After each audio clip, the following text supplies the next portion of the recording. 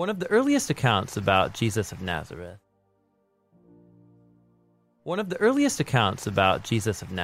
His life, death, and resurrection, was written by a man named Luke.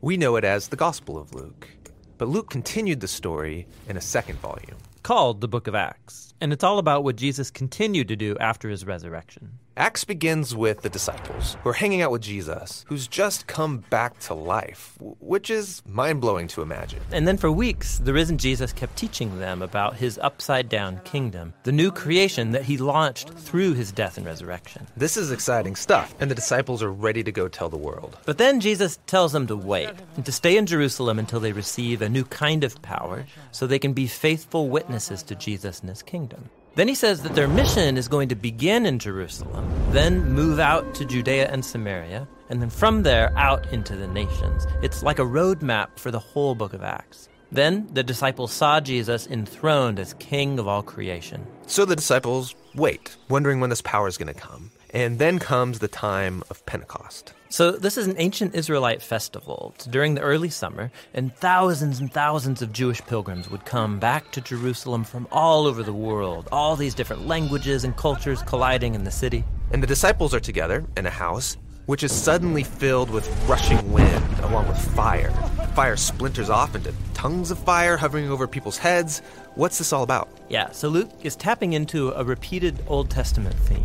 When God's presence showed up similarly at Mount Sinai, he made a covenant with Israel and gave them the Ten Commandments. Then later, when God's glory came in a pillar of fire, it filled the tabernacle when he came to live among them. But that was just one pillar of fire, not many. Exactly. Luke's making an important point here. This is God's personal temple presence, God's spirit that was foretold by Israel's prophets. And now it's come to take up residence in the new temple of Jesus' body, that is, his people. They've become little mobile temples where God now dwells. And they start to tell stories about Jesus, but they're speaking in languages that they didn't know before, yet all the visitors can understand them. What's this all about? Well, Peter gets up to explain that this is the fulfillment of Israel's hopes based on the scriptures. God's plan was always to use the unified family of Abraham to bring peace and justice to the world. But the tribes of Israel had been scattered because of the exile. Now here at Pentecost, representatives from all of the tribes come back together and they're introduced to their Messiah, the crucified and risen Jesus, so they can now become the restored people of Israel. And thousands of them start following the way of Jesus. Which brings us to Luke's tale of two temples. So you've got the temple that Herod built in Jerusalem, where Jesus' disciples worship like the rest of the Israelites. But now there's also Jesus' temple, which consists of people. This temple's meeting together in homes all over Jerusalem, and they were approaching life in a radical new way. Right, think about it. Many of these pilgrims aren't even from Jerusalem, so they formed these new families, and they're all depending on each other. Yeah, people would sell their stuff, provide for the poor among them. They ate their meals together. They said their daily prayers together. They were learning from the apostles what it meant to live as if Jesus is the true king of the world. And it must have been exhilarating. Well, all right, we're going to jump into Acts chapter 2. We're going to look at the end of chapter 2. So how you doing on those Bibles, bringing those Bibles along with you? I see several of you, have it open this morning or getting it open, getting going on it. Good. If you don't have your Bible with you, use your phone, use your Bible app, but put your eyeballs on it this morning. Acts chapter 2, we're going to be in verse 42 in just a few moments. If you're home, simple. Just go grab your Bible and get it open to Acts chapter 2. We're going to be in verse 42 in just a few moments. Now, the reminder, the great theme of the book of Acts is the coming of Christian power and its building of the Christian church. That's what we're going to see over and over in the book of Acts. Now, the great power, that great power is the Holy Spirit. So that's what we're talking about in the book of Acts, the coming of the Holy Spirit and the building of the Christian church. That is when the Holy Spirit is manifested, get this, in the life of believers. The believers, the disciples we're reading about in the book of Acts, and because it's an open-ended book, you and I now today. That means the Holy Spirit wants to empower you and I, even today, for the continuance of the Christian faith. The building of the church, as it's referred to in the book of Acts. So let's take a look at this passage. Let's read our passage, a little bit shorter one this week, but impactful and very countercultural in many ways. Now, we'll see how you do at the end of the reading of the passage. See if you remember your part, right, at the end of this. See how it goes. The believers devoted themselves to the apostles' teaching, to the community, to their shared meals, and to their prayers. A sense of awe came over everyone. God performed many wonders and signs through the apostles. All the believers were united and shared everything.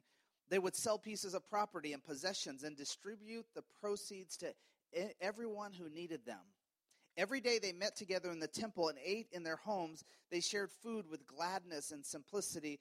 They shared God and demonstrated God's goodness to everyone. The Lord added daily to the community those who were being saved. The word of God for the people of God.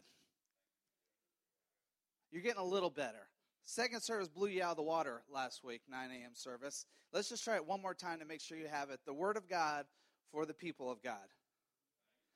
Thanks be to God. There you go. You got it. All right, next week we're going to knock it out of the park. Let's just jump right into this. One verse prior to this, what we didn't read, one verse prior, we find that it's the end of Peter's speech. Remember last week, the coming of the Holy Spirit.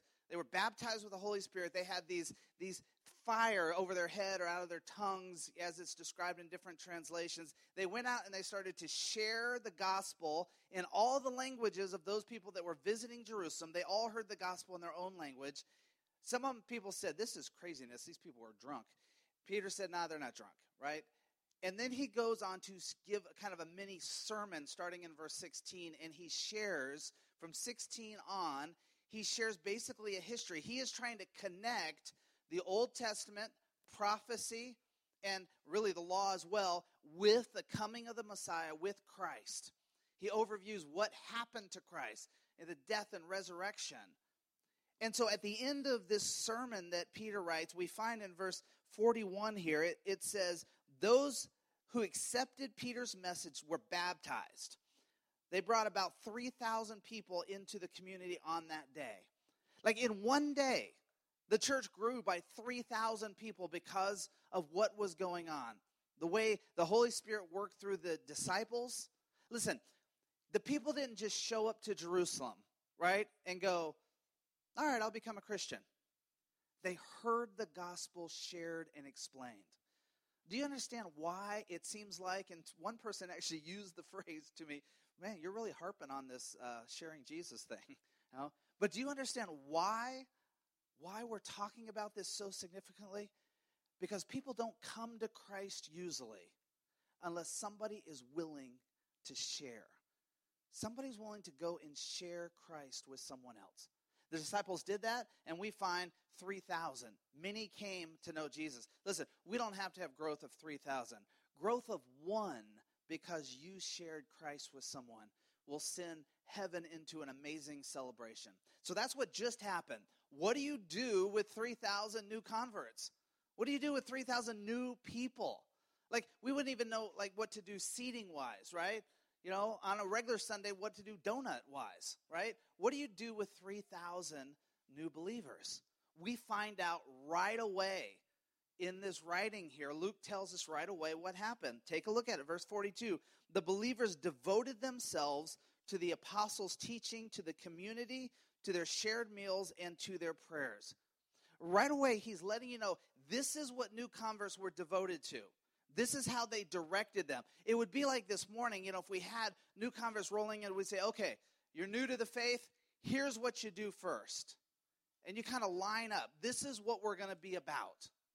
Every year on the baseball team that I help coach, at the beginning of the year, we say, listen, a team can be about many things. This is what we're going to be about. And we give them about 3 or 4 simple things that they can remember that we're going to be about, and we bring them up over and over in practice and those type of things, right? You have a similar story at your business, your hobby, whatever. This is what they were devoted to in the beginning. So it would make sense for us to get in and ask, what really were these things that they were devoting themselves to? So let's take a look at it.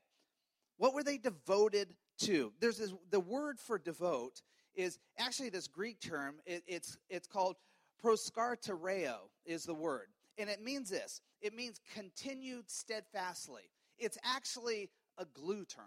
You ever play with glue? Maybe your kids play with glue. Maybe you love woodworking and you're still, using glue. But think about it as, and it's a word that's a glue word. It means to adhere to. And so when they're saying we devoted to, they're using a word that says we were adhered to these things. So we get this picture of being adhered or stuck to it. Now I understand we can buy some cheap glue that doesn't stick all the time. But when we're thinking in terms of adhering is not something that you stick to and then you can take apart, like in and out, on and off.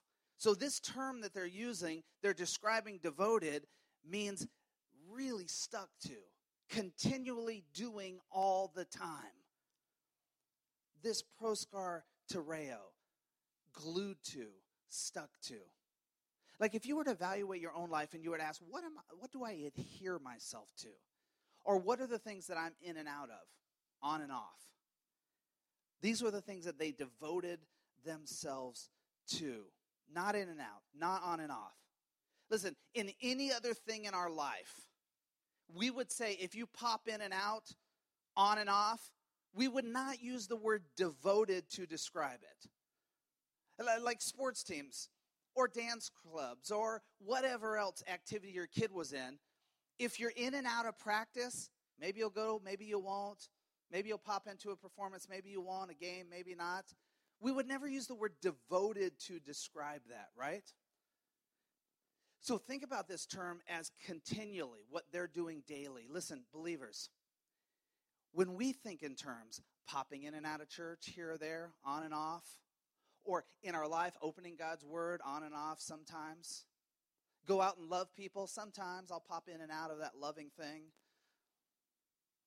That wouldn't describe what they're talking about here, what they're hoping to get to. And I don't think it ever describes what Jesus is hoping to get to in our life with our devotion to him and devotion to what he teaches. So that's the overlining thing. For some of you, maybe that is the thing you have to stop and just take in and absorb and let that be the challenge of your heart, because already you would say, man, I need to evaluate my devotion. Not to me, not to church, but to Christ and what Christ might be asking of you. So let's jump in and see what they were actually devoted to. There's 4 things that show up in this list. It says the teachings is first off. Now, when we talk about the teachings there, we're talking about what the apostles are teaching. These 12 that we were talking about over the last couple weeks, what they are teaching. So they're in some leadership roles over them, and it's clear that they have some authority in their words. They were the ones that walked with Jesus and was closest to Jesus. And so they were devoted to their teachings. Now, clearly these are not their own teachings in the sense of they didn't go just make up brand new things. What are they teaching? They are really teaching doctrine. What is right about Jesus? That is what they're teaching. This is the early church, the early Christian doctrine that they are teaching to help people understand what's right. Why? Because you know, like I know, it only takes a little while beyond the event for other versions of the story to start being told.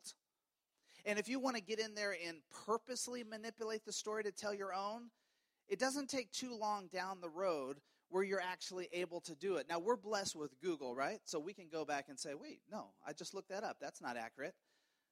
But how fast things can turn if the story is not told properly. And so they were devoted to the doctrine, the early Christian doctrine, what the apostles were teaching. Well, what were they teaching about? Well, they were using the Old Testament and they were using prophecy as their context, but here's what they were leading to and teaching. They were teaching about the Messiah, that Jesus was Messiah. They were teaching that he died and rose again. Why is that important? Because even 50 days later, not everyone was there to see it. Not everyone was there to see Jesus. And they're starting to share. Not all 3,000 were there. And on as they keep sharing it. They're sharing life in following him. We find that they say it's not just that there was an event that happened, but there is new life. There's something different in following Christ. The gift of the Holy Spirit is spoken of over and over. This transformational power that rests in the Spirit. And we're going to find that the message of this is for everyone starts to get shared. You may look back at that and go, that doesn't really excite me. I know it's for everyone.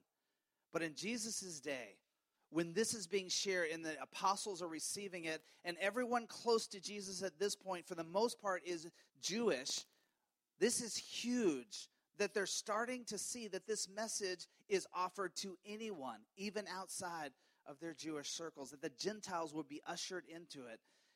This is a big, big doctrine that they're teaching. So they're devoted to these. I wonder what it looks like when we say devoted to the teachings. Well, I can't imagine them being devoted if they're not in attendance to hear it. That's one thing. They would have been there to hear the apostles' teaching. And then what about living it out? I mean, I can be there to hear my dad say, take out the trash on it, and never do it. Would I call myself devoted? Probably not. So the living out of what is being taught is significant as well. What else are they devoted to? It says the community that they're devoted to. The word is fellowship. The word is actually a Greek word that you've probably heard or seen on a church sign before. It's called koinonia, right? Sound familiar to some of you? Probably picked it up here or there. And this word means mutuality. So when you think of community in terms of mutuality, this type of connectedness or to have in common, that is what they're looking at. Now that's a big deal because this koinonia is a much deeper form of community. And as you saw in the video there, these are new groups that are coming together. This is open to so many people who have not been living next to each other. Some of them are for different nationalities, different socioeconomic levels, and now they're coming together to form community, to have everything in common. And you got to understand, they didn't start with all this stuff in common. It's not like they looked around, like me and said, I got to find a bunch of people who golf, and we'll get together and we'll fellowship. They came together, and their commonality was their new faith in Christ. And so they had these things in common. It's even further, this koinonia, it's mutuality, but it's mutuality of activity or possession. And that puts it a little deeper. That means they did the same things together, and they actually shared the same things together. Now, I realize in our capitalistic U.S. thinking that when we say something even remotely close to the sharing of possessions, we get freaked out, right? We start to think, don't go down a governmental system route. Nobody's trying to create this in this day. It's not what it's about at all. It is they're so overjoyed with what Christ is doing in their life that there is this desire to reach out and to bless and help one another wherever there might be need. And so we get this form of community that happens, this koinonia, and they're committed to it. I want to tell you, I want to be blunt. I don't think in the contemporary church today we are much committed to koinonia. I think we're committed to friendliness.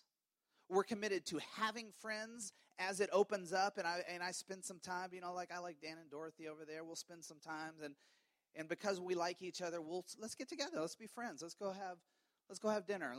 And it develops because I like them. Now, there's nothing wrong with that, but koinonia goes well past that. Koinonia looks and says, how can I bless? Where does a connection need to be made?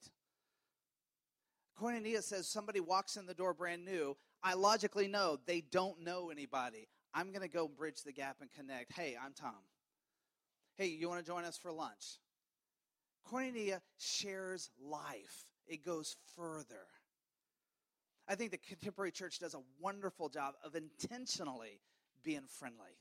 Greeters at the door, people out in the parking lot. I mean, contemporary church has taken it to a new level, the connection points. In fact, you can even read book after book after book, if you'd like, geared towards pastors about connecting point ministries. Koinonia is something much deeper, much deeper. It takes your time. It takes your sacrifice. It even takes your awkwardness sometimes because you're like, oh, what will they say if I offer myself to them? Could get rejected. They could say, no, I'm not interested in lunch. I go home feeling like a doofus, right? Koinonia goes beyond this, and it extends ourselves.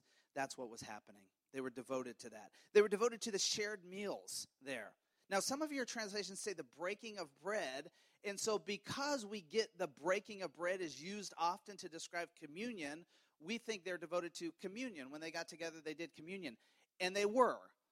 But in this instance, what he's talking about, this is less about communion. This isn't necessarily communion. This is actually the sharing of meals, eating together.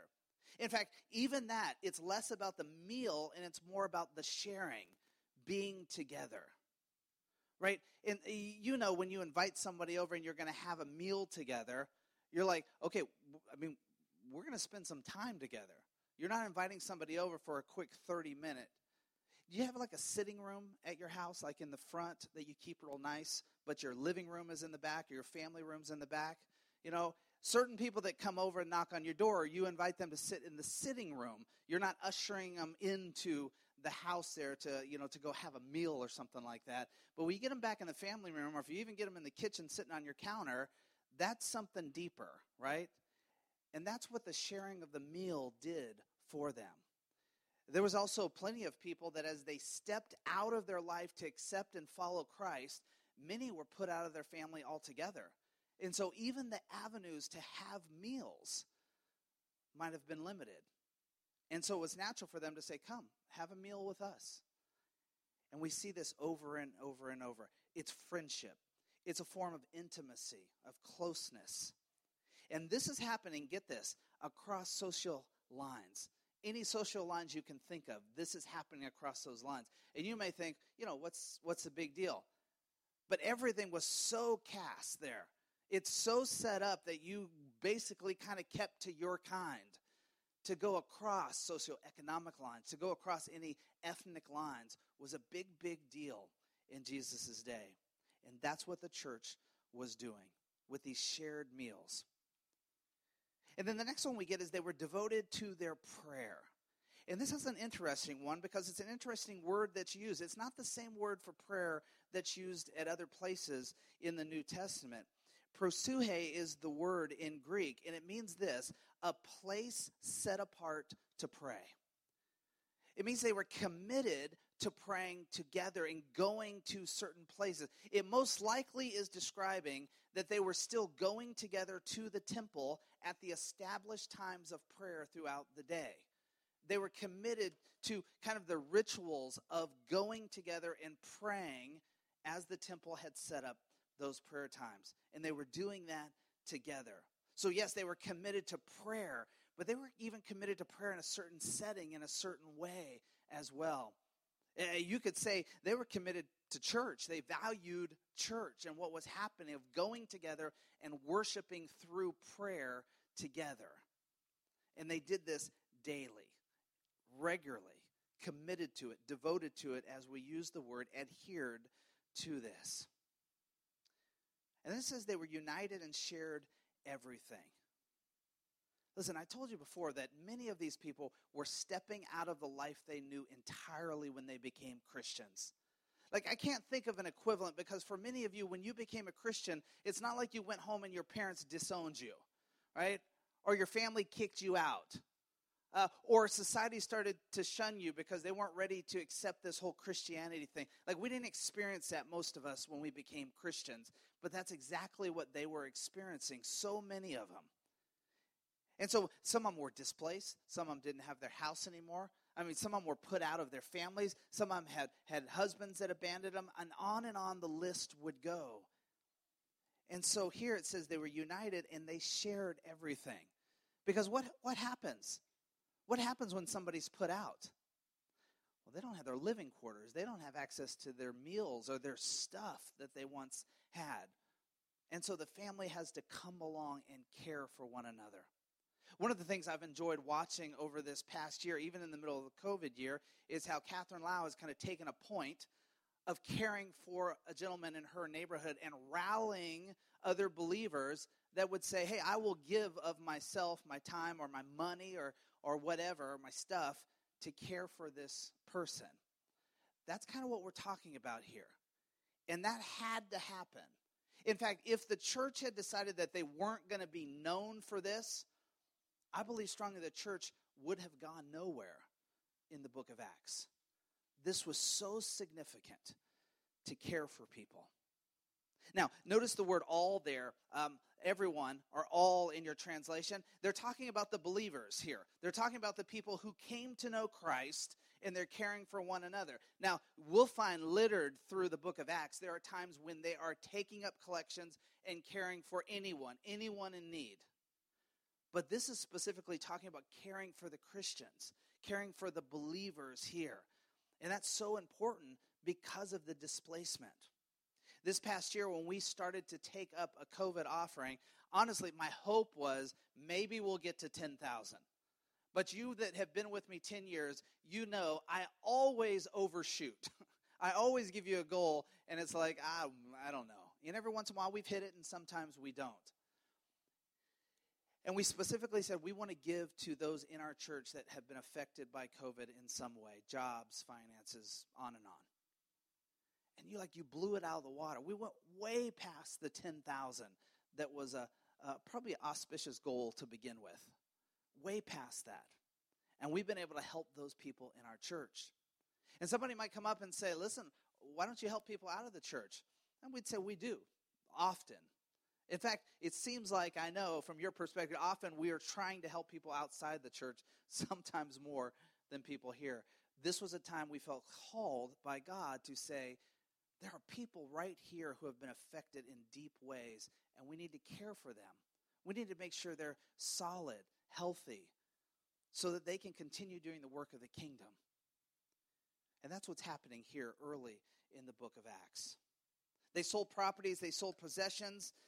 Listen, this was not required. Nobody came in the door and they said, hey, if you want to be part of this Christian club, you need to start selling things. They did it as the need arose. So don't get worked up here that there are new governmental systems being put in place, and I'm freaking out. People always love to take certain passages to try to quote and back whatever economic system they prefer.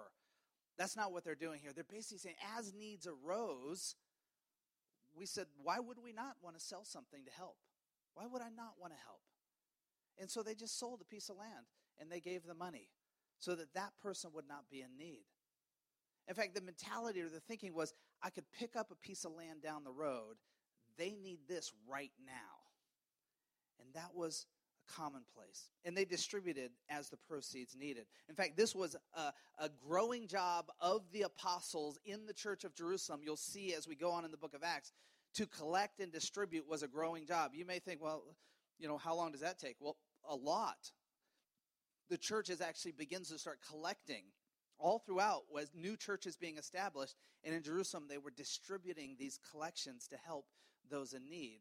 And so that's why we find there's always this group, this church that remains in Jerusalem to be a part of that. We believe that's one of our jobs here at this church, as we collect, is to properly distribute to those who are in need. And then finally, we find added daily. Those who are being saved were added to daily. Listen, growth is a byproduct here. I've been in the church world for quite a while now. And if you ask me to create a very strong attractional model church that just attracted people and got them here, and then we'll figure out what to do, I understand that and know that. But at some point down the road in that system, at a previous church, at some point, I said, gosh, it's just not in my DNA to want to just attract. My desire is to offer Christ, to build up, to train, to disciple. And what we find is the stuff that they're doing here is not done as an attractional model to try to just attract people into the church. A slick produced worship service, right? The right kind of niche programs across the board. Their job and what they're doing here is they are loving and shepherding people. And they're discipling and helping people to do it themselves. Everything they were just devoted themselves to, they could go out and they could do it themselves. If God relocated them, they could go out and do this same kind of stuff together. So they're multiplying their faith. Growth then is a byproduct. It's a byproduct of doing these type of things. And that's the way we've chosen to land on here at the church, is growing you in these areas and challenging you over and over in these areas. Radical sharing, that's community. I've already shared with you today. I would love for us to raise up, church, much higher in this area of offering ourselves and inviting people into community in our lives. I'd like us to blow past being friendly and offer deep community, that koinonia. Radical caring, that's ministry. When we're willing to give of ourselves, our time, our energy, our money, our stuff to help somebody or bless somebody. Here's a takeaway this morning. Do you need to analyze your devotion?